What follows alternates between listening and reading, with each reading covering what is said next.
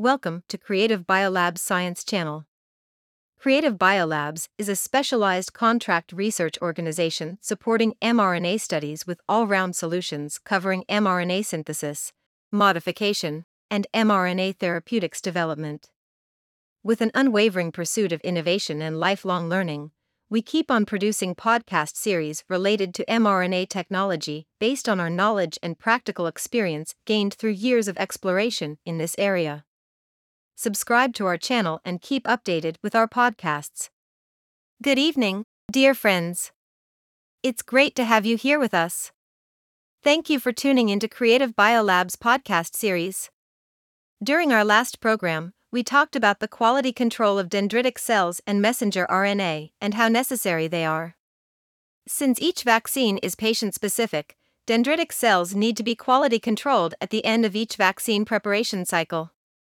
The quality of messenger RNA determines the actual existence of the protein, and therefore determines the antigen presentation or function of the dendritic cells carrying the messenger RNA.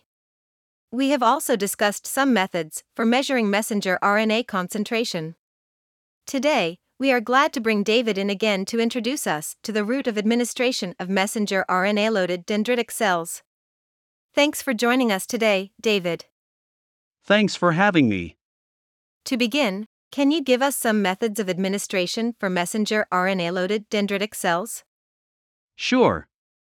So dendritic cells can be injected subcutaneously, intradermal, intravenous, lymphatic injection, intranodal injection, and intratumor injection. These are the most common routes under normal circumstances. Except for intratumor injection and intranodal injection, all these injection routes have been used in the study of messenger RNA-loaded dendritic cells, and they are well tolerated. That's many different routes. How do you evaluate the best route of administration for dendritic cells? Well, we usually consider two things. One is the ability to directly track the migration of dendritic cells to lymph nodes. And the other is that we need to analyze the immune or clinical response caused by dendritic cells. Is there a way to track dendritic cells migration in the body? Yeah, a common method to do that is through N111 labeling, to make the cells radioactive and then image them. And out of all the routes you mentioned before, which one can effectively make dendritic cells migrate to the lymph nodes? Intravenous injection of N111 labeled messenger RNA-loaded dendritic cells mainly accumulate in the lungs and then redistribute to the liver, spleen, and bone marrow, but not to any lymph nodes or tumor masses. The dendritic cells injected subcutaneously also did not appear in any regional lymph nodes. Only intradermal injected dendritic cells can migrate to the draining lymph nodes.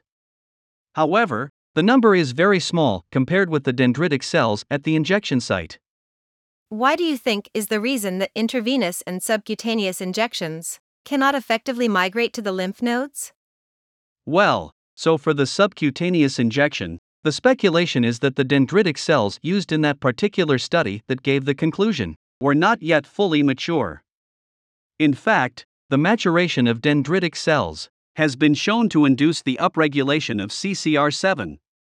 CCR7 is expressed in various lymphoid tissues, including B and T lymphocytes and mature dendritic cells. It is one of the necessary components for migration to the lymph nodes. Any other experiments other than this study to verify this possibility? Yes. In one study, after injection of dendritic cells from mature tumor lysate, migration appeared after subcutaneous injection, although it was 3 times lower than that after intradermal injection. Even after the dendritic cells mature, a large number of dendritic cells injected intracutaneously still remain at the injection site, although their migration rate is higher than that of immature dendritic cells. In addition, mature dendritic cells are distributed in more lymph nodes. In contrast, immature dendritic cells never migrate to more than one lymph node. Sounds difficult for dendritic cells to migrate to lymph nodes. Is there a way to promote their migration? There have been some attempts to promote the migration of dendritic cells. For example, tumor necrosis factor alpha or toll-like receptors ligand can be used to pretreat the injection site, before intradermal injection to promote cell maturation. This will enhance the expression of CCR7 and further promote migration. And what about intravenously injecting these cells? Is there any method to improve this route of administration? Yeah, for intravenous injection, some groups have proposed that co-electroporation of dendritic cells with E-selectin encoding messenger RNA could be a promising strategy. There have been reports that the application of intranodal injections or lymphatic injections seems to circumvent the need to flow from the skin or blood. Can you tell us more about it? Right. We believe that intranodal injection may partially destroy the lymph node structure. However, on average, more than 10% of intranodal injected peptide-loaded dendritic cells migrated to nearby lymph nodes. This is much higher than after intravenous injection. Do you think this has anything to do with the maturation of dendritic cells? Well, originally scientists assumed that this has nothing to do with the maturation of dendritic cells. But mature dendritic cells were found deep in the T cell area of lymph nodes, while immature dendritic cells remain around the lymph nodes.